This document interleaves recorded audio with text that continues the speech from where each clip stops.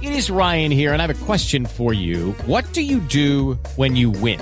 Like, are you a fist pumper, a woohooer, a hand clapper, a high fiver? I kind of like the high five, but if you want to hone in on those winning moves, check out Chumba Casino. At ChumbaCasino.com, choose from hundreds of social casino-style games for your chance to redeem serious cash prizes. There are new game releases weekly, plus free daily bonuses. So don't wait. Start having the most fun ever at ChumbaCasino.com. No purchase necessary. VGW Group. Void where prohibited by law. See terms and conditions. 18+.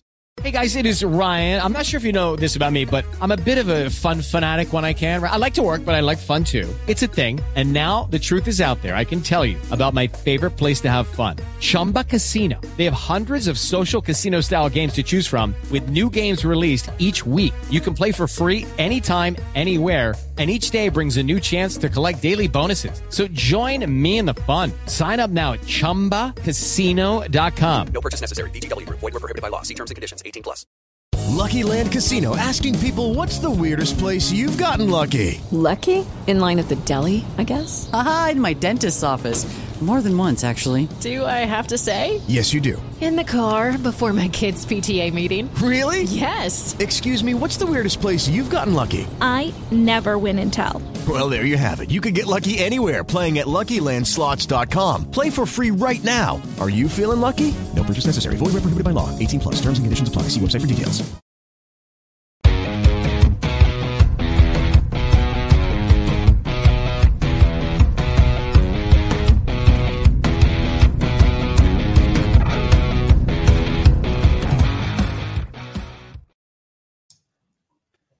Hi there, good evening and welcome to this Side Rocks. It's your Sunday session across on your very own Rangers podcast for Sunday the 12th of November. If you join us on our YouTube channel tonight, we thank you for doing that. My name's Scott Patterson.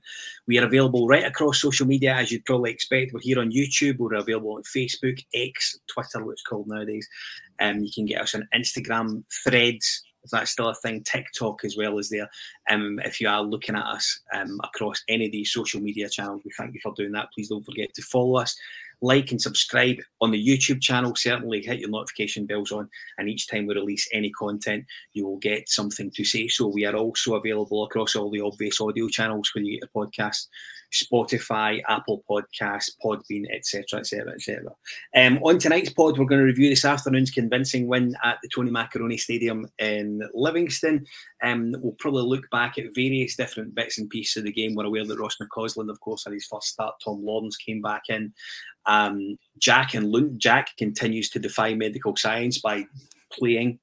And we also, of course, are coming into a time where Philippe Clement will lose much of his players to an international break. We will discuss exactly how that affects his plans with a big trip to Pataudry just around the corner. Before we get on to the pods and indeed my contributors tonight, I'd like to promote a new series that we're putting out on our audio channel. Reliving Rangers is a brand new series from this Side Rocks, which we will roll out on the Spotify and all the audio only platforms.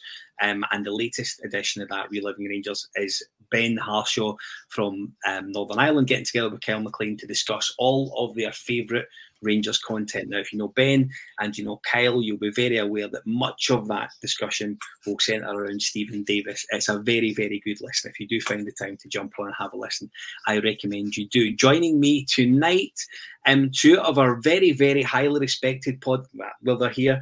John Walker joined us. Hi, John. How are you? Mate, that was like a Saturday Night Live monologue that you've just went through. Normally we cut straight into how you are and you have that awkward moment. No, I'm really good, mate. I'm really good. And joining us also is Ian Mitchell. He's back. Hi, Ian. How are you?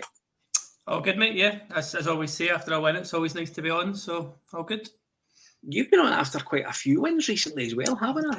I don't want to say it myself and be the jinx there, but I mean, there's a theme going. So listen, guys, I see lots of different bits and pieces and various different tangents that we'll cover between now and 9:30-ish. I want to start with just reading out the team that Philippe Clement picked for his first trip to the Pasta Bowl today. Butland, Tav, Goldson, Balogun, Borna left back, which I think we'll come back in a second. Lundstrom and Jack as that duo in the centre of the park. Right wing, Ross McCausland, first start in the Rangers jersey, fantastic today, I felt. Tom Lawrence coming back in as well for some much needed game time. Interestingly enough, I don't know how grateful I would be getting my much needed game time on that surface, but I thought he done well, I have to say. Seema, who seems to have made that left wing position his own, a regular starter now for the football club. It's great to see. And up front, John, I'll start with you. Were you surprised to see Dessers start ahead of an informed Danilo? When I seen the lineup, yes, but then I think very quickly a lot of comments were made in our group chat just around the minutes and reminding that Danilo was injured, was already playing catch up for pre-season. So I guess in hindsight, not. And I don't want to get too much into the game too early, but I mean, it ends up being justified. But I do think it was the last position I checked. I seen Balogun was starting because that was a moment of contention. And I kind of overlooked the fact that it was a different D that was starting up top. Yeah, I was really surprised, I have to be honest. I did see something actually, and Clement commented on the amount of ground, Ian, that Danilo covered on Thursday night at Ibrox, and it was something quite remarkable. I think it was more in relation to how how late he's arrived to basically first team football with the football club, and taking into account maybe his work rate previously. But Thursday night, he really booted the arse out at Ibrox. So that was perhaps the reason why we saw Dessers this afternoon as opposed to Danilo, albeit a little later in the game. Yeah, I've got to be honest. I think my group chat comments were quite aggressively upset at the lineup. Didn't fancy Dessers playing. I was not happy. It's one, but I go so hard that I don't like the lineup that it's either going to be a win-win for me. I'm going to be nice and smug or we win. So all good. To be honest, Jack starting was my big concern. I know we touched on it there, but I just always have the fear with Jack. In a plastic pitch is just absolute fear with his knees, his shins, thighs, whatever's got going on. So there was a few contentious decisions, I thought, in terms of lineups, but worked out pretty well. So I'll eat my humble pie. Listen, it really did work out well for us today. I'm going to come to left back very shortly. What I do want to do, John Weir, absolutely rightly, has brought up something. I do have it in my notes, John. Huge shout out to the Union Bears for the display pre-match today. Really, really impressive, as it always is. We're very aware that this particular Sunday is a poignant afternoon for many. Union Bears done a fantastic job, and we should extend that credit to Livingston Football Club, who supported the team of the Union Bears to get in, prep up, and just add to the spectacle a little bit. So huge kudos to everyone involved with that. John, who's Philippe Clement's first choice left back as things stand now? And the reason I'm asking is because we now know that Ridvan's fit, he's ready to go. He's not started any of the... I know that we've got the whole European squad drama. We know he's not in there. But would you maybe expected to see him today based on he never played on Thursday? I don't think so. I think it's a weird one. Every time I look at Barisic, I'm looking at who the guy is that's going to replace Barisic. I feel like I'm constantly doing this. Even today, there's a moment in the game, I think I said in the group chat, has there been a 90 minutes where you've watched Barisic and he hasn't been down or pulled up or done something that looks like he needs to come off? Yeah. That would be my biggest concern when you've got somebody there who potentially is coming up and being fit. I think the thing he probably likes, and every gaffer seems to like in Barisic, is the fact that Barisic doesn't necessarily need somebody in front of him. Yeah. He's quite comfortable eating up that space himself and receiving the ball up there. Where I do think a lot of what we've seen with Ridvan at the end of the season was Ridvan's very good at playing the ball down the line to somebody and being old school, getting around the side of him, being overlapping and whipping a ball in. Ridvan's only really got one type of delivery though, and it is that fizzle across the 6-yard box. Anything of quality dissipates a little bit. Livingston really weak in crosses. I just think that's going to be pivotal. I think I looked into something about, I remember somebody told me Tavernier's got one of the worst crossing stats in the league, and me being a massive Tavernier defender, looked at it, and Barisic is actually one of the highest percentage performers of crosses that get picked up by our own team. Okay. So not always been led by statistics, but if you have that, you're probably going to favour the one that gets the ball in the box more often with the most success. And I think that's going to be a big part of why Barisic is going to stay as the number one left back until someone is willing to take his place. Yeah, well, listen, I think you're absolutely right. Ian, same question to you. I think we've had this sort of discussion before, as far as sort of Ridvan v Borna type thing. It's almost like a death match. I do wonder where you stand. I think I maybe just felt that, the problem we have is that we're very aware that there's been outlay on Ridvan, decent outlay on him. So you obviously you almost expect him to be a starter because you've spent decent cash on him. There was decent money spent on Bournemouth as well, by the way, for what it's worth, particularly at the time when we spent it. I just think at the moment, you almost expect, because Ridvan's maybe not playing on Thursday, because he's not in the European squad, there's an opportunity for him to start at the weekend. The fact that Clement maybe hasn't changed or rotated that position, I think points to Bournemouth maybe having the jersey for now. Yeah, I think the League Cup semi-final was quite important for me because you had Ridvan playing sort of 90 minutes. Bournemouth come back from injury on the bench, and yet a game of that importance, he was flung in. Yeah. Like full game, if I remember right. So that was quite a big telling point for me that maybe Bournemouth is still the main man. Leading up to this game today, there was obviously the predicted lineups and stuff in the group chats. I was pretty certain Ridvan would get the nod, given Thursday night. Given, I think it was the last game against Livy at Ibrox, but maybe in the League Cup actually, where Martindale came out and said he was not annoyed, but he was upset that Bournemouth wasn't starting because they'd planned for that. And I think with Bournemouth, the cross are coming in, the big defenders head it away kind of thing. So I thought Ridvan made sense. He scored against Livy, didn't he, this season? So I thought, here we go, he's back. But seeing that lineup, I thought, right, he's still not fancied. I don't know if it's the height thing, if it's like you say, he's not quite as, not versatile as Bournemouth, but Bournemouth can sort of get up the pitch and stuff. And I think Bournemouth's just trusted more by managers. I don't know what the exact reason is. I don't know if he trains better. I don't know if he's more professional. There's all this background stuff it could be. But yeah, you need to look at the facts. Bournemouth seems to be number one again. And if we've got a big game coming up at any point, I'm expecting Bournemouth to be that left back going forward. Yeah. No, I think you're absolutely right. And we know now we've got, there's almost, John's been able to tell us there's statistics to back that up, and we all know that everyone loves all that sort of number info, John. It's even just to scale it back, even a more basic thing. The Hearts game would have been Clement's second domestic game. Hearts scored their goal, Shankland deliberately pulling onto Ridvan. Every goal kick and free kick they had, they pulled onto Ridvan. Yeah. So see, if he likes Ridvan in the ball, there might be an element of him just opening up his eyes and going, if this is where Scottish football's at, where teams will literally take a weakness like a smaller left back and put Nubly out to win headers, Singari out to win headers, and then I've got a player in that box for set plays against that I can't trust, and also somebody that doesn't take the set plays because he likes his outswingers. So Barisic is playing. That's probably another part of why he's in the team. It could have been as simple as that, is that I can't afford to have somebody on there that might invite Livingston to go to Nubly on the left side, and you're trying to compensate for that the whole game. It just takes that away. No, absolutely. I completely agree with you. I personally like both. I think I do side with Bournemouth a little bit because of, I just think, do you know, there's a familiarity, I think, with Bournemouth that the fans now have, and you're used to seeing them at left back in exactly the same way you're used to seeing James Tavernier play at right back. I think there's a familiarity there. You know what you're going to get from him back and forward. And there is still, I still think there's a bit of uncertainty over Ridvan, personally. It'll be interesting to see what happens over the next couple of weeks and right up into the December, January period of time. We look forward to that. Listening to the game, I felt Rangers started relatively well. I didn't think we started poorly at all. I thought I quite liked the way that Lawrence was sort of gliding around the pitch, made a couple of sort of runs beyond Dessers, which was good to see. McCausland, as we say, started the right back, right wing rather, looked dangerous around the right hand side. First chance for Rangers of note came on the 11th minute when Dessers goes right through and forces a really good save from Shamal George. John, at that point you're thinking he's almost getting into the positions, but you're very aware that if he doesn't get a goal in the first half, the pressure's instantly on him. You're right onto his ribs straight away, aren't you?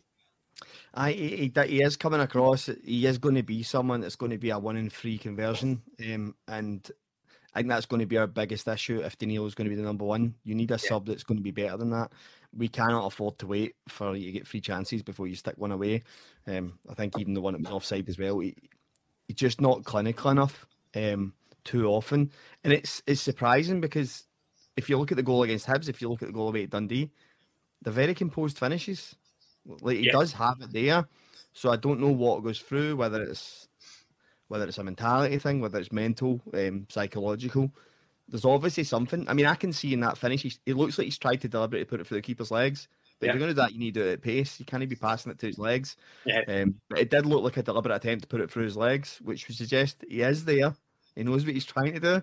But the confidence is just not there, and we can't carry any passengers because right now it's very rosy, but we need somebody that's going to be taking those chances and make things a lot more comfortable. It's funny you speak about sort of conversion 1 in 3. A good friend of mine that I work with, when he speaks, if you're ever in a conversation with Dessers, it often goes back to the roof goal at Ibrox in the Old Firm game.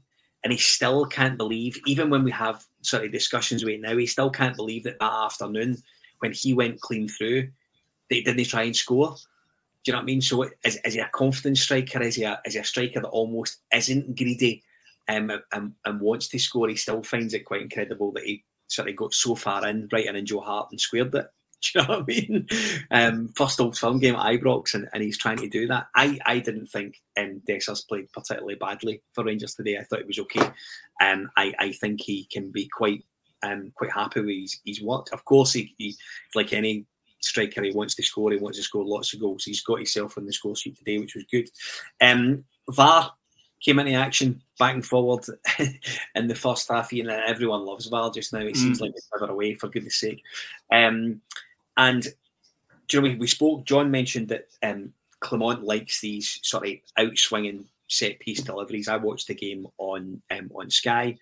I didn't need to go abroad to watch my game today, which was quite pleasing. So I did watch it on the real telly.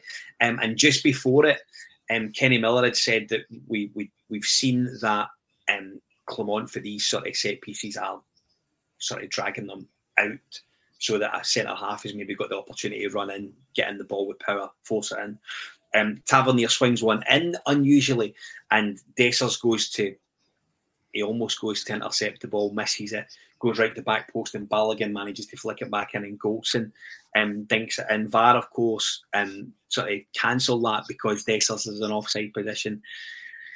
Really frustrating, because I didn't think Dessers was hugely close to the ball, and I don't think he'd done enough to sort of put Shamal George off in the slightest, to be honest.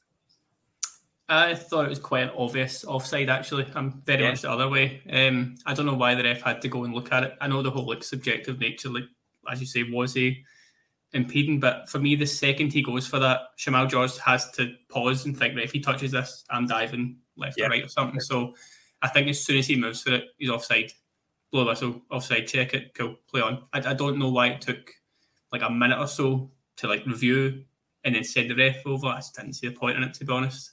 Obviously, you were different, so maybe it is a bit more subjective than I was assuming. But as soon as I seen that first replay, I don't get why he goes so early. Just classic Dessers for me. He just loves being offside. But I thought it was quite an obvious, obvious offside. So I wasn't happy with it, but I was understanding of it eventually. John, same one to you. You're obviously surprised, probably similar. I was surprised, similar to Ian, that it took so long for them to go and VAR it. Particularly when we come to some other VAR discussions that went on in the first half. Were you surprised that it took them maybe 2.5-3 minutes to agree that Dessers was in an offside position? I don't even think it needs to be a proximity thing. The minute Dessers goes to the ball, Dessers is offside. It shouldn't take another This is another referee that is watching this on video. It's not a technician that's watching this that needs to go, I don't know the rules, but I've got a replay. You might want to look at it. These are other trained referees to the same standard. It's like, it was fine at the start. We wanted the ref on the pitch to make the decisions. Now I think we're going to be like, if you're going to be making, that was when we thought it was going to be 1 or 2 decisions a game. If it's going to be re-refed, have the other ref doing his job and just leave that ref on the pitch and get things done quicker. The thing that annoyed me, and the reason why I think Dessers goes so early, Livingston are always playing that high line. Seen it against Dundee in both their defeats against Dundee. See those free kicks? Those free kicks are outswingers. The one that Tavernier takes. Those are outswingers, corners are in-swingers. It's what Livingston struggle with.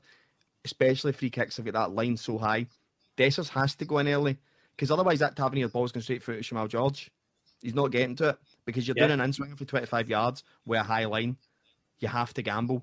An outswinger with Barisic gives us that extra 5 yards where you can slow down and go around the back post, which I think what Balogun wasn't offside. And if it had been an outswinger, Balogun would have got to the ball and would have had that high line to play with. So I was a wee bit surprised. I do feel like we've got a set play analyst there, and I feel like we're kind of setting the we do out swinging corners because it suits us instead of going. I watched a few Livingston games and was very quick to identify what the problems were for set plays, and it was in swinging corners and short corners. Two of the things we never did, but we had 9 corners, and I don't remember us getting a head on one of them. Yeah, absolutely. It was. I think it was one of the first times in the game we actually did put the ball in the way as opposed to out the way. You know what I'm saying? I think, as I say, Kenny Miller spoke about it in commentary, and he said that it's the first time he'd seen the opportunity certainly had at that point to sort of drift the ball in sort of right to left as opposed to left to right. So, interesting. John, I'm going to stick with you if I can. Ross McCausland, sort of 5 minutes after that, had a dangerous wee run and a strike over the bar. Looks quite handy with both feet. I thought he played well considering it was his first start today. It's just nice seeing a wide player that just runs at somebody on the right side. Too often you've never known what you're going to get. I know Scott Wright does it in fits and starts, but it was nice to see somebody who'll go both sides as well. He's happy to cut in his left, happy to go down his right. It's just full pace, it's forward all the time. He looked really, really hungry. I think most it's his forward play that's so impressive. I do think there's obviously, as a young player, there's a lot of work coming back the way. But like you said, it's that potency of wanting to constantly get forward and create. That's why he's in the team, because that's what Clement keeps pushing on about. That's what he wants. He wants creation. He wants forward runs. He wants forward play all the time. With Lucky Land Slots, you can get lucky just about anywhere. Dearly beloved, we are gathered here today to... Has anyone seen the bride and groom? Sorry, we're here. We were getting lucky in the limo and we lost track of time. No, Lucky Land Casino, with cash prizes that add up quicker than a guest registry. In that case, I pronounce you lucky. Play for free at LuckyLandSlots.com. Daily bonuses are waiting. No purchase necessary. Void where prohibited by law. 18+. Terms and conditions apply. See website for details. Hello, it is Ryan, and I was on a flight the other day playing one of my favorite social spin slot games on ChumbaCasino.com. I looked over at the person sitting next to me, and you know what they were doing? They were also playing Chumba Casino. Coincidence? I think not. Everybody's loving having fun with it. Chumba Casino is home to hundreds of casino-style games that you can play for free anytime, anywhere, even at 30,000 feet. So sign up now at ChumbaCasino.com to claim your free welcome bonus. That's ChumbaCasino.com and live the Chumba life. No purchase necessary. VGW. Void where prohibited by law. See terms and conditions. 18+. Yeah, no, absolutely. I was really impressed with him today, Ian. It takes us quite nicely onto the next big talking point in the match, which VAR didn't go to, much to the delight of certain sections of social media, which I'm sure we all know who they are. 21 minutes, Ross McCausland finds himself in between I think it was Montano and Shamal George, the Livingston goalkeeper. And listen, I don't want to accuse the lad of diving. I really don't. I absolutely don't. It was very, very soft. I thought it was soft when we saw it. I've since seen footage, and there is definite contact between George and McCausland. Now, none of us will be able to sort of comment on just how tough that content was, if it was enough to sort of knock him over. John, I know you're laughing. I'm trying hard not to. It wasn't a penalty, Ian, was it? Stonewaller. I don't know what you're talking about. Yeah, it's a dive. I saw a few tweets trying to defend it. The wee touch. Nice. Hands up, he's dived. It goes back to VAR. Like, what is the guy in that studio doing? Like, it's not, that one's not on the ref for me at all, because in real time it looked like a penalty. I thought, yeah, penalty. Fine. How he's not told him to go and look at that? Like, I don't get it. I don't understand refereeing. I don't understand VAR. It's a bit of a joke at this point. But yeah, he's expected the contact. He's gone down. He's a young player. Not a big concern or anything, but we definitely got away with one there. It was good of Tav to miss it on purpose, though. I'll give him that. That's something, a bit of respect from there. But yes, it's never a penalty. So RFC72 jumps in, watching on YouTube. I would assume, hi, thanks for joining us tonight. Very soft penalty, but there is contact, and if a ref says he's seen contact there, there's not much that VAR can do, really. John, were you surprised they didn't look at it? I mean, even just look at it. So I'll take that defence. I don't mind that. That's probably the most reasonable rationale towards it, because the biggest problem VAR's got, and we could go on for days, is this stupid phrase on reviewing refereeing decisions. Is this clear and obvious pish that we keep going on about? Just remove it. Do what rugby does. If there's a mistake, call it out. Yeah, there's maybe the slightest touch when McCausland's already on 2 knees going past the keeper on his left boot. Slight touch. we've been told that penalties need to be real contact that would cause somebody to bring them down. Now, contact doesn't matter. You see the wrestling in the box, it needs to be significant contact. So it's a clear, to me, it is a clear and obvious error. But if you're going to have clear and obvious, that then becomes subjective within the thing you're trying to figure out if there was a mistake. Just re-ref it. If you're going to have the video, just fix it. Just say, that's not enough for the penalty. You need to go and look at it. And then you can make a decision. Or like I said before, the video ref's a fully qualified ref. He should know that's not a penalty. Yeah. It's a dive, but his knees are on the ground before he gets touched. It's just a dive. It's just a modern day football thing that we're just unfortunately going to have to get used to. But he thinks contact's coming, throws himself down, but it's a yellow card. Yeah, no, absolutely. And of course, we what we know now is that James Tavernier steps up to take the penalty, and bizarrely enough, puts it wide of the post. It wasn't, of course, the last time we heard from James Tavernier from the spot a little bit later, which we'll come to. 5 minutes later, Rangers did eventually take that. It just felt like, Ian, it felt like that goal was definitely coming. It felt like we had peppered the sort of goal back and forward. A couple of times, to be perfectly honest with you, and we were beginning to look like Livingston. I felt Livingston were beginning to look like they were struggling to cope with some of the movement that we had going around. And it was Dessers that kind of got us. And I apologise for sounding so surprised about that. I don't mean to, but it's a great through ball from Tom Lawrence. Really good through ball from Tom Lawrence. And as John sort of issued earlier on, cleverly attempts to pass it through Samal George's legs. It was good to get the goal at that point and put us into a bit of rhythm for the remainder of that first half. Yeah, it's what Tom Lawrence can bring to this team. He's got that kind of creativity, that awareness to see it spot a run kind of thing and deliver it, which not too many in our squad are able to do. Again, this was my big humble pie moment when he tucked it away. Well, I wasn't sure if it was going to be his goal or an own goal, because the way he shoots kind of into the defender, I'm not really. I'll give him it. He's due something, I guess. And I can't say when he was running through on goal, I was too confident. I wasn't up cheering until that ball was in the back of the net kind of thing. But now it's a good run from him. A good finish, I guess. It goes in. So we'll take that. But no, we were well on top at that point. Livy offering absolutely nothing. So matter of time was probably the feeling I had. 1-0. Take that. John, doesn't it feel quite... it feels quite sad that we can't just be chuffed that guy scored today, doesn't it? And I mean, I had him on first goal, mate. I was chuffed. It's not a dig at the way you described it, Ian. I think much of the support, absolutely. See what you thought. You were waiting on a flag to go up. You're waiting on it to bobble away from or something like that. But John, it's a shame that Rangers number 9. He's got the number 9 jersey. It's a shame that we almost just can't be really chuffed that he scored today, isn't it? It's always going to be a perception thing, though. Danilo just seems more like a fan striker. Yeah. He is. I said this to you before, I think in the last podcast I was on, and I've looked it up. Desser's running stats are unbelievable for Rangers as well. But to the naked eye, I just think Danilo looks busier. Danilo looks like he's actually going to bother somebody. Danilo looks like he's actually going to win the ball back. Dessers looks like he's going to be near the guy when he passes round him. And I don't know, that could just be a naked eye perception thing, but we're going to always favour the person that looks like they're working harder. It was always the Kenny Miller, Chris Boyd debate. We always wanted Kenny Miller to play. Despite what Chris Boyd could bring, most people wanted Kenny Miller because he'd done everything else. He constantly worked, he looked fit, he was always bringing the team into play.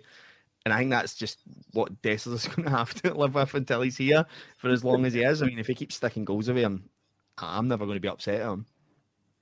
John, I'll stay with you because Lawrence obviously starts today ahead of Sam Lammers.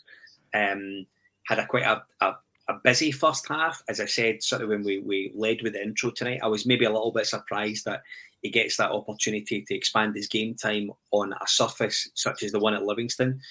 But again, I think you saw enough from Tom Lawrence to really indicate that once he's fully fit, up and running, ready to go, he's definitely a first team pick for Philippe Clement.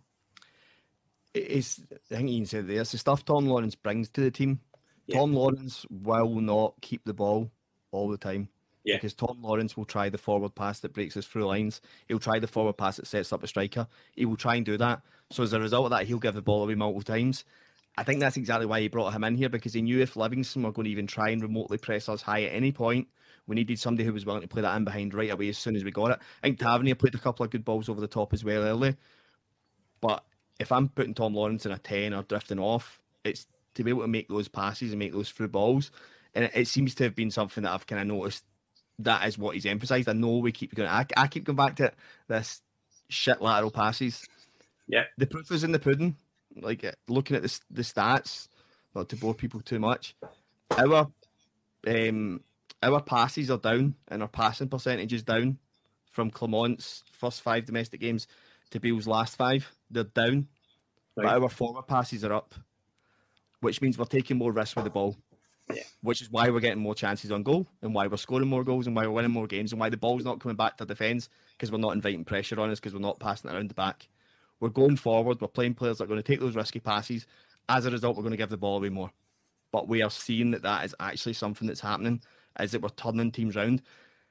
I don't know too often that there's been a goal like that I can remember that we've scored against Livingston like that, where it's actually been a run from the halfway line that we've been able to play a striker through that's not been us 2 or 3 goals up against them. That was the opening goal. We were able to do that quick counter against a team who would traditionally kind of sit off us. So I just think it's good to see that, and I think Tom Lawrence is going to look really good in this team. It's a good time we've got an injury crisis at Rangers, and it'll probably continue because we've got a lot of players. I don't know how they fit in this team.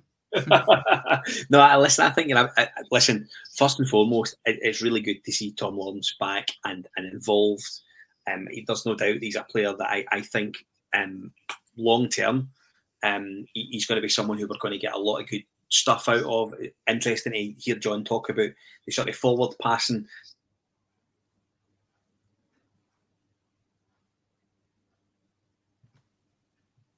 Doesn't have that sort of I don't want to say that quality. He clearly has, but Lawrence just seems to be more offensive and more aggressive when it comes to that area of the pitch. There's less turning into tackles, turning into men that you've just beat. There's more of an aggressive offensiveness about him. So I look forward to hopefully seeing him get some more game time. I'm going to stick with Ian because there's one thing I want to come to you on. Ross McCausland, and this was another VAR thing you'll be delighted to know, but McCausland did have the ball in the back of the net. And I've looked at it about 3 times and I'm still not entirely sure, even listening to the commentary, if they understand why the goal was disallowed. Sima involved in a bit of a stooshy with one of the Livingston centre halves. Ball breaks to Dessers, who just couldn't get over the top of it, and it gets deflected out to McCausland. And his finish is absolutely different class. It's a really, really good finish for a young guy making his debut for Rangers. And it was called off. I almost wonder if it's not a goal for Rangers, could it or should have been a penalty to Rangers so close to half-time? I'm not so concerned with this one either. I feel like I'm sticking up for VAR a little bit here, but I think what the ref's seen is Seema's hand on the guy's back. Seema's terrible for this. The amount of daffy fouls he gives away that aren't really fouls, but he's touching someone's back, and you know from amateur football, if you touch someone's back, foul. If they drop, it's a foul. So I think the ref has seen that motion just prior to him having the shot, and then it goes back to this clear and obvious nonsense. So has the ref seen a foul? Yes. Is it a clear and obvious error? No. You kind of have to give the foul at that point. I mean, I think if the ref lets that play on, I don't see it coming back. It's one of these sort of backwards ones. It's annoying as they are, but like you say, Seema is kind of in a tussle with a guy. I don't think it's enough for him to get his own penalty. I don't think it's enough to be a foul that way, but because that stupid hand motion has touched the guy's back and the guy's obviously just plummeted down, that's that. It was a little bit similar to the one, is it Morelos on Johnson in Old Firm last year? Yeah. Again, it's just a touch, and it looks like Morelos is being fouled, but then he's the one that does the motion. That's what the ref sees because that's more obvious than that kind of thing. And then as soon as the refs gave it one way, it's not a clear and obvious thing. But it was such a shame because I was buzzing for McCausland to score. Like you said, it's a great finish, first time kind of finish that we've not really seen too much from this team, other than like Tav kind of thing coming off the right and putting that ball in there. So I was buzzing and then gutted, but I don't think we can have too many complaints, sadly. John, I'm generally a wee bit confused about that full sort of sequence of events. As I say, I've watched that a couple of times and I can't get my head around it. See, because Scottish football, despite being in a deal for TV with $1 billion company, can only afford 2 or 3 camera angles at a Rangers game. I'm pretty convinced Seaman kicks Montano, who's not the defender he's grappling with. See, when he comes round the front, I think he stands on the back of the other defender's leg, the one in front of him, not the one he's in a shirt pull with. But I can only see it for a split second on one angle. But I'm convinced he does stand on the back of the guy's leg, and that's why Montano goes down in front of him as well. So I don't think it's even the guy he's wrestling with. I think he's accidentally stood on the middle defender that goes over the head of. Okay. But as I said, limited cameras. It's actually embarrassing, man. Like you can choose which angles to watch English Premier League football on your red button and interactive, and I can't see what angles are. Although I was watching the Celtic game and I seen a different angle that Sky didn't have on the VAR. So there is obviously other angles that we're not allowed to see that they have privy to. I still can't believe that a trip to Livingston was sort of controversial as far as VAR decisions are concerned. It's just it's peak Scottish football. Listen, we go in at half time and we're 1-0 up. Absolutely a goal with the good. Probably you could argue similar to Thursday. We've probably had enough pressure and enough opportunity to go in with a greater deficit, I think, Ian. Come out the second half. I'll be honest with you, I thought the second half was a complete non-event. I was really disappointed with the second half. I thought we would have maybe went for the jugular a bit more than we did. Again, not a million miles differently from how I felt on Thursday. Livingston actually had a chance right to start the second half. I think Bruce Anderson had a good sort of glancing header. Nothing came of it, but it just shows you that, do you know what I mean? I don't want to go Andy Gray on you, but one goal is never enough. You always need to be sort of on that periphery of going for a second and a third and a fourth, and we've not looked like that, I would argue, the last couple of weeks.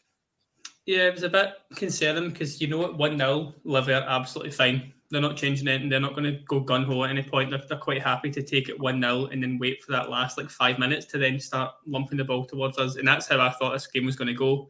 And then it's just a 50-50 shot of if we can hold them out or not. So I wasn't loving it. I thought players looked a bit leggy. McCausland was kind of struggling to track back a bit more. Lawrence obviously hasn't played too much football to keep going. So I thought subs could have been a little earlier. And I think Bonner, as John sort of messaged in the chat, Bonner goes down, holds his hamstring, then his thigh, then his hip, in that kind of 65th minute mark. It still doesn't come off. So I'm kind of screaming, get him off, get Cifuentes on, get just a bit of change going. But it was getting kind of touchy, I think, for me until we get another penalty. So I'll let you take over for that one. Yeah, it brings us on very nicely. That penalty came 15 minutes from the end. So a really good bit in a relatively sort of non-eventful second half. And it was something that, again, VAR's obviously involved. And I think it's something that it's quite easy to miss. John, cross comes in from the left-hand side. It might have been Borna that crosses it, actually. And it's the boy Devlin who jumps up. And for some reason, his jump looks okay, but when the ball's right at him, he just throws his hand up in there. I think it doesn't matter how many cameras you put on and how many refs you have watching games. Footballers are still going to do stupid things when the ball's in the vicinity of them. And it's just one of those things. It's one of those things that I would get frustrated at myself doing at a game of sevens, but I know if it was going over my head and it was close, there's a good chance I'm going to hit it with my hand. And I think that's just what's happened. He's just realised he's maybe a yard off getting the header and he's worried and just puts his hand over the head. And that's, you can, I know players can be arsey, but you can normally tell by a player's reaction if somebody has handled the ball. You can see whether somebody's insistent that it's definitely happened. And Lundstrom right away was insistent that he had seen it hit his hand because it was right on his head. So I kind of knew that it was going to be a review and we were definitely going to get the penalty. And then as soon as you seen the replay, that was the one where I can go, right, cool. Yeah, that's why VAR's meant to be there. There was a penalty missed. Give the penalty, get it done. Yeah. And John, I'll stick with you, John. James Tavernier steps up. Goal 112 for the football club. Now, I know you're a huge advocate of James Tavernier. Numbers, I think, I would argue, for as long as you support the club, we'll never see anything like that from a defensively minded footballer, i.e. a fullback. You'll never see that again at Rangers. Never. I think I could lump together all the defenders I'd seen before James Tavernier joined Rangers, and I probably wouldn't have I'm not even joking, I probably wouldn't have the same goals and assists combined. All the defenders from 1992 when I started going to Rangers games to the day Tav joined. I bet I could lump them all together, and maybe Stephen Whittaker would be the only one deciding factor in that whole team. I mean, he's been incredible. He's been given. I have been guilty of giving him pelters. I'm sure it was interesting. I heard Clement say. I think he said it might have been post match Prague on Thursday. He said something along the lines of referring to him. His numbers shouldn't be the way they are because ultimately, first and foremost, he's a defender. And I don't think we've ever heard any of the previous managers refer to him say his initial job, his primary focus will be to defend because we just don't see him do that. And the obvious argument that we get a lot, Ian, is that from a defensive perspective, it's not something he's hugely, I don't want to say good at because that's really unfair. He clearly must have something, but his numbers are just absolutely incredible for a guy who is effectively a right back. Yeah, he's unbelievable. I think if you start going through his what he's good at, you'd be about 15, 20 things in before you mentioned anything defensively. So it kind of says a lot about the guy. But I think the key to Tav doing well and looking good and playing well is Ryan Jack. Not so much today, there wasn't anything obvious, but Jack's awareness to just let Tav, when you go, and Tav will just, Jack will just sit in, cover, tell him when he needs to go, bring players in, stuff like that. I think he's so underrated for Tav, especially in this team. But no, Tav's just, he's some guy. It's funny because the first penalty obviously misses, blooms it wide. The second one, you know it's going in. You just know he doesn't really. I think after the European game, they had a similar sort of issue. Sorry, the Hearts game was actually when he missed and he had all that pressure on the second one. Wasn't quite the same pressure today, but you know he's going to bag it anyway. But no, he's come on leaps and bounds since Clement's come in. I don't know if it's a little tactical style. I think having a winger in front of him is quite big for him as well, just to kind of play off and take up different spaces for him to cut inside, things like that. But I think the guy's a freak numbers-wise, so we'll miss him so badly when he goes. I know it's a year or 2, 3 years away from at this point, but I'm dreading that moment. And whoever comes in at right back for us, the pressure on them to get numbers from the get-go is going to be incredible. So, yeah, don't envy that gig. John, do you think it's almost admirable that Tav is now playing under a new manager? He's playing under yet another new manager. You could rhyme off the guys that he's played for at Ibrox, and he does continue to give that same level of effort and, more importantly, output. You almost don't see a break in his contribution, despite the fact that a new manager came in. No, you don't. And all these managers cannot be wrong. All the players that talk about him cannot be wrong. James Tavernier is the leader of that team. He's the leader of that dressing room. Every manager knows it. Every manager recognises it. I was a bit pissed off last week because you could tell that Clement was wanting to sub him to get his applause walking off the pitch. He'd done it deliberately. He commented on his mentality. I put a tweet up about his mentality and then was told how many trophies he'd won. It's fucking irrelevant. It wasn't the point I was making. The mentality to continually stand up and put yourself forward. European final, free kick in extra time. Stands up to take it. Keeper saves it. First up to take the first penalty in a European Cup final. Steps up to take it, scores it. Hearts, like we said, missed a penalty, steps up, 90 minutes, scores, and then has the balls to go and then set up the winner right away. The guy's mentality is ridiculous. He's every manager's dream. A captain, as much as Roy Keane, Graham Souness and Chris Boyd want a captain to be something different, it doesn't exist anymore. These are in the dark ages. Somebody who shouts doesn't win trophies. It's somebody who keeps the unit together and is the players' sounding board every time they need to speak about a manager and when the manager needs to speak to players. James Tavernier is obviously a pure consummate professional. He's the leader of that club. And it's just, you know what it'll be like. The minute he leaves, we'll get a defender that's good at defending and somebody will moan that he's not good at attacking. James Tavernier is as good as it's going to get. James Tavernier is I think we've said this a few times this podcast, Roof would be the best striker if he was fit. If Hadji was fast, he wouldn't be with Rangers. If Tavernier could defend, he'd be playing with Liverpool. Lucky Land Casino, asking people, what's the weirdest place you've gotten lucky? Lucky? In line at the deli, I guess? Aha, in my dentist's office. More than once, actually. Do I have to say? Yes, you do. In the car before my kids' PTA meeting. Really? Yes. Excuse me, what's the weirdest place you've gotten lucky? I never win and tell. Well, there you have it. You can get lucky anywhere, playing at LuckyLandSlots.com. Play for free right now. Are you feeling lucky? No purchase necessary. Void where prohibited by law. 18+. Terms and conditions apply. See website for details. Listen, it's quite fair. I think that I think if he was, I don't want to say he's a better defender because it just sounds really crass, because he is a defender and he's played X amount of games and he's scored X amount of goals now. But I understand your point. Listen, John, I'm going to stay with you because you speak about maybe Tav being a real dream to manage. I want to come on to Todd Cantwell, who came off the bench today and got what looked like a really, really silly, petulant, daft yellow card. I thought at the time, that's just a daft one to pick up just on the pitch, literally just on the pitch.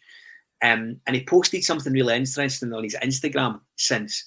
And he was actually on the end of quite a short one. So I think he'd got every right to sort of be a bit pissed off taking a yellow card away from Livingston today. I don't mind that side of him. I keep seeing this. I don't think he's ever somebody that's going to ever overstep the mark. I think he's always somebody that's going to collect the yellow card and get whatever frustration was hitting him at that point, and then he'll go back into himself. But I have noticed when there's been little flare-ups that Tavernier has jumped to him right away and had a word with him, or Clement spoke to him, or Goldson spoke to him when he's been near him. It was happening again in the Prague game. They were going and talking to him. So I don't know if Todd Cantwell, we're not in the training ground, but I'd imagine Todd Cantwell has about 3 bad fouls every training session on players when he gets frustrated. And I reckon players recognise that it can blow up. Yeah. And he just seems that type of player. I watched him at Norwich. He was a dirty wee bastard at Norwich. This isn't a new thing that he's doing to play up to us or play up to our fans or because he's getting wound up. He was a dirty wee bastard at Norwich. Every time he played against a big team where he was getting kicked or frustrated, he was snapping people. That is just the way he is. I don't think it's a petulant thing. I just think it is the way he is. And I don't mind it. I don't think he's ever going to run the risk of a Morelos where referees are going to start singling him out. But I do think we're going to see a lot of those petulant yellow cards.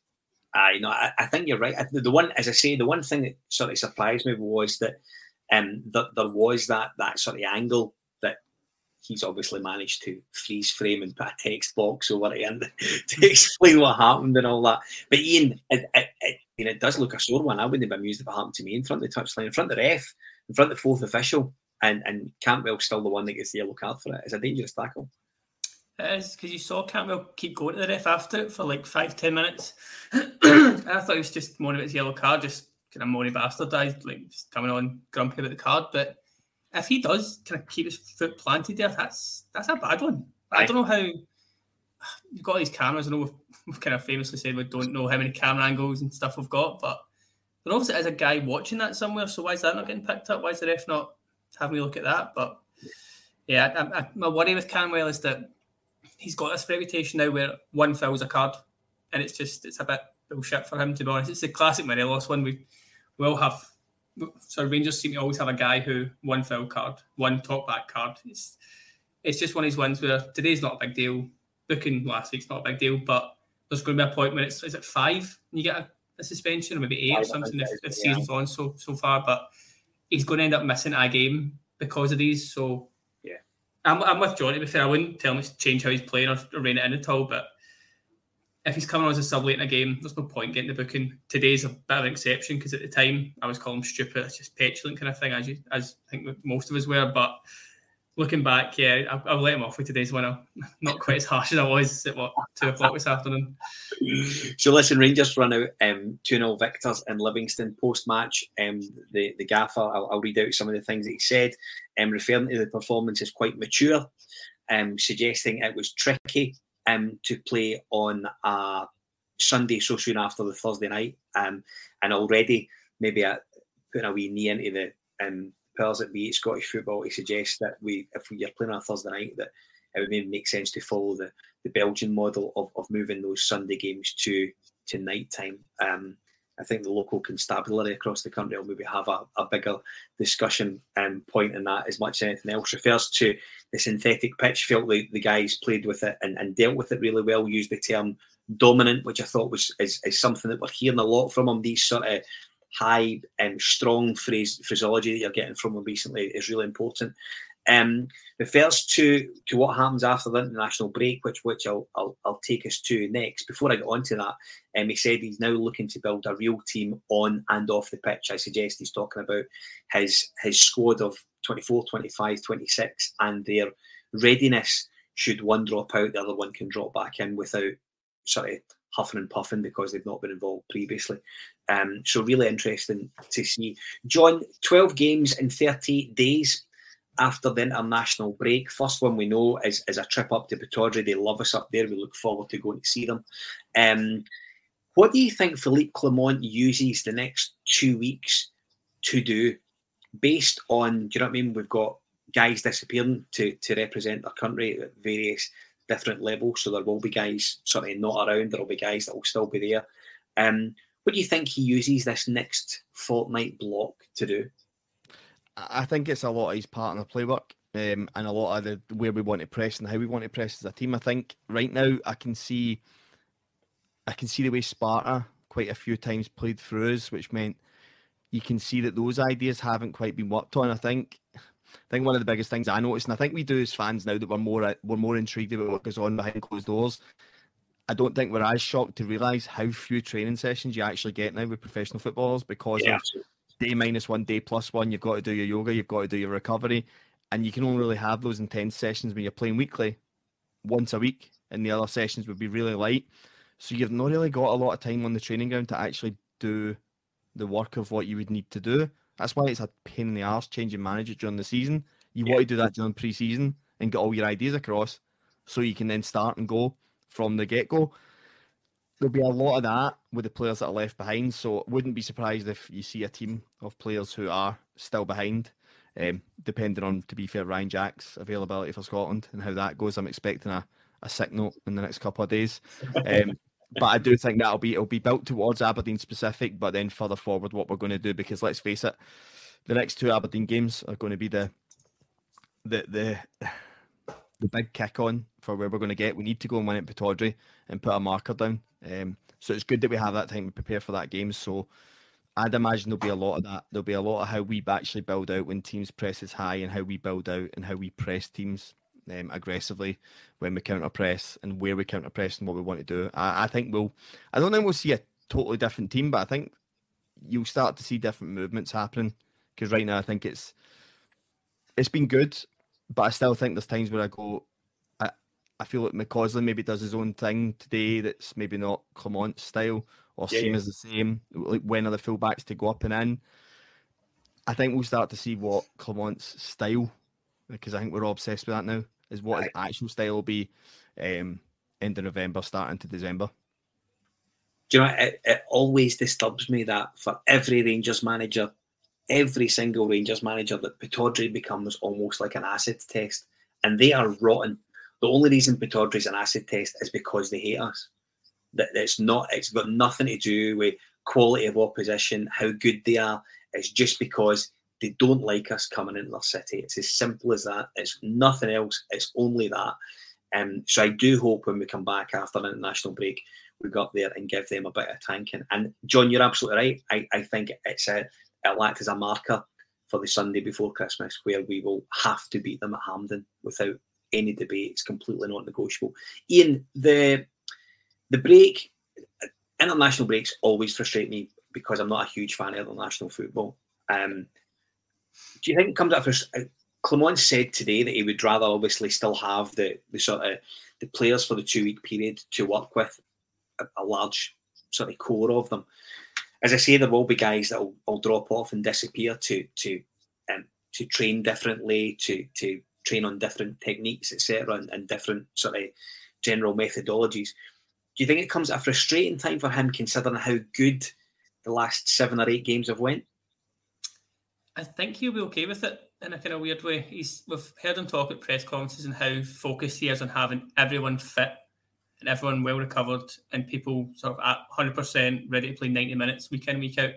So I know we've got this, we keep seeing it, 12 games in 38 days thing, so that's going to be tested to the limit. But we're in a fortunate spot where there's not too many going away. I think probably count one hand in terms of like regular first teamers, Jack, Bonner, imagine Ridvan's going.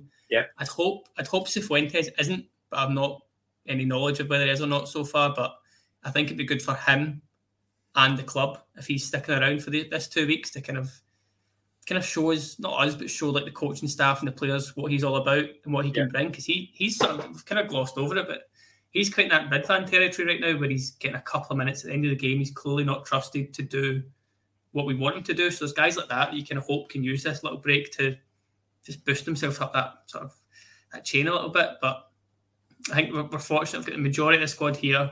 As John says, there've been new tactics, new instructions, new pressing stuff. So I think it is coming at a good time, albeit frustrating for us because we want to see Rangers. I don't really care how Scotland get on this next few weeks, and I'm not one of the haters of Scotland, to be honest. I'm quite glad to see them do well, but these games don't really matter to me, so I couldn't really care less what happens here. So I'd much rather be seeing us playing Wednesday, Saturday, Wednesday, Sunday kind of thing. But I think it's good for the coaching staff and players. Get a bit of a rest, get some new methods on board, and just see how we rock up to Pittodrie. Do you know, it's funny to hear you speak about Cifuentes. I would love to see something over the next...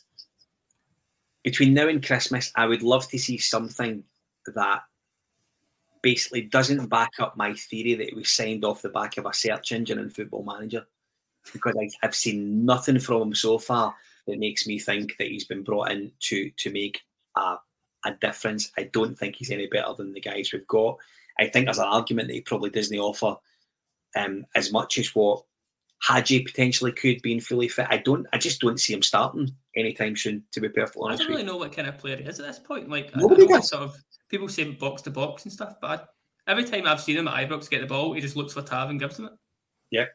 So it does. So again, we see a couple of clips on YouTube, we see a few goals that he scores for LA, and they look great, but he wasn't playing 90 minutes for them. He wasn't like their main man as far as I could see. So I just feel like we took a bit of a risk on signing this guy, that he might come good. Obviously, there was a link with Brighton, so have we just signed him on the back of that? But hopefully it shuts me up, because I was quite excited when he came in, and then ever since he's really flattered to deceive, sadly.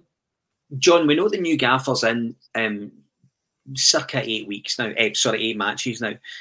Paul McGarrigle, regular on the pod, looking at us on YouTube tonight.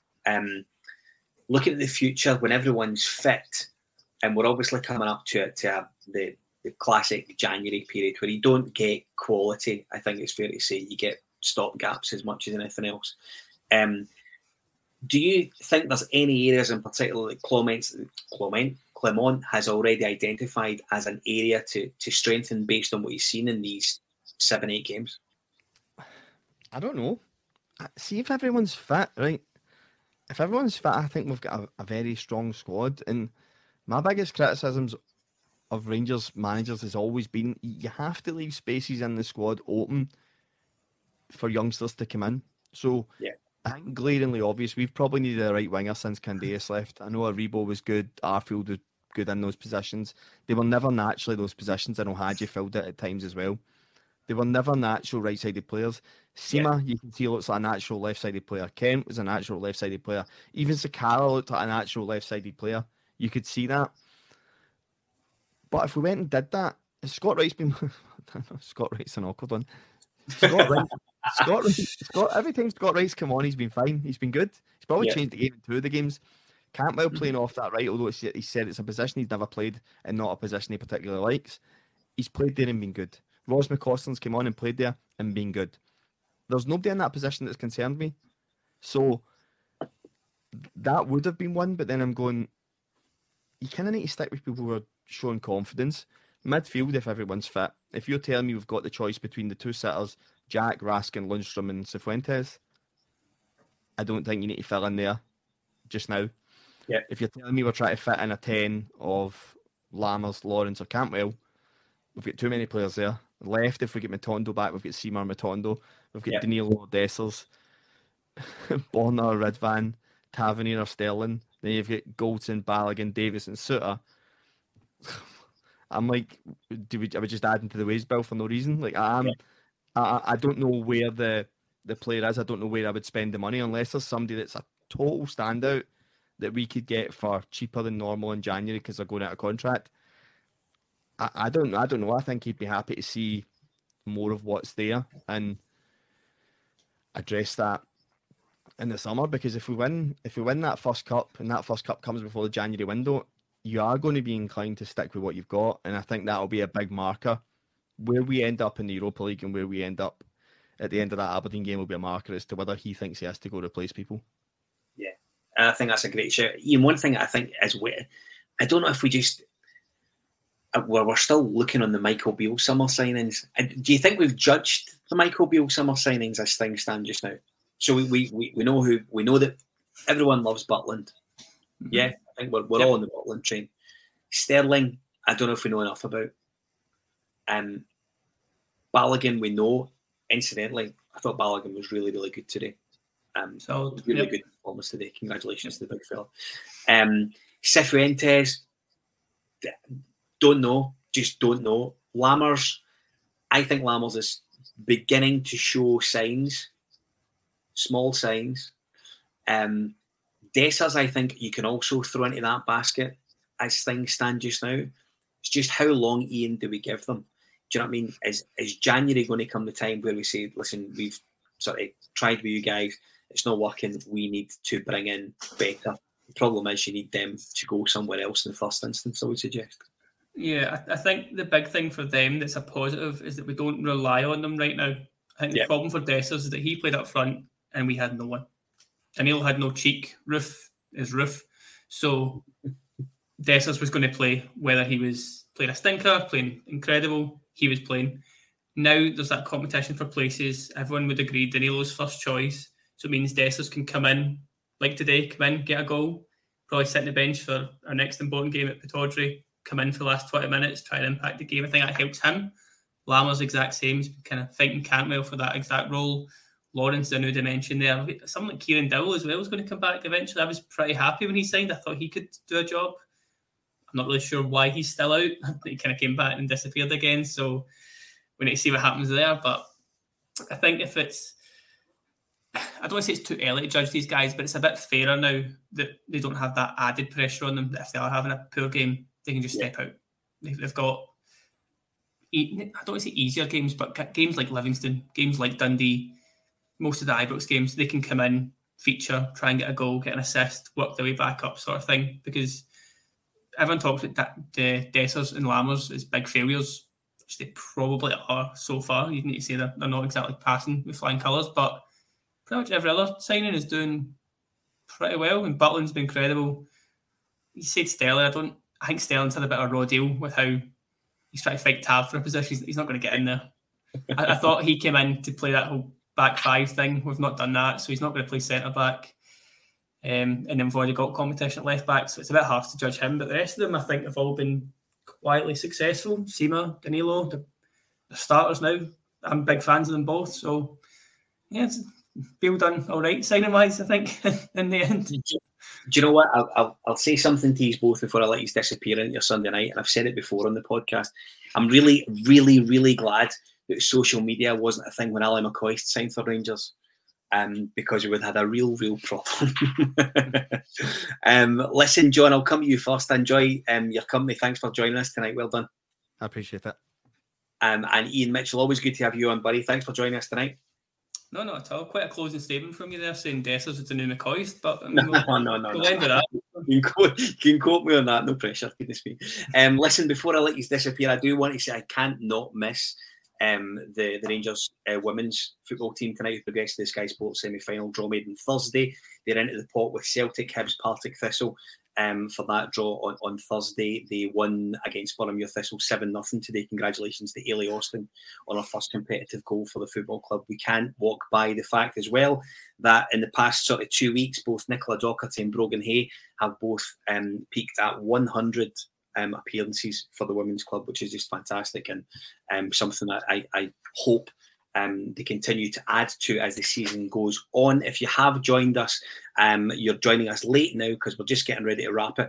If you are not following us on social media, don't forget we're on YouTube, Facebook, Twitter, Instagram, Threads and TikTok. If you are following us, please like, comment, by all means subscribe, put your notifications on so you do get a little bell every time we release some content. Don't forget, Reliving Rangers is available across on all of our audio channels right now. It's Ben and Kyle just basically talking about Stephen Davis for about 30 minutes. You will love it. Get yourself onto that. Wednesday night, Kyle is back. He is joined by Ross Chalmers and Kieran to really do, it's a bit of a Wednesday without Rangers as we're sort of entering that international break. So it should be quite interesting. They'll inevitably talk about Ryan Jack pulling out the Scotland squad. Thanks to John and Ian for joining us tonight. Have a great week. I'm back next Sunday from 8:30. Bye for now.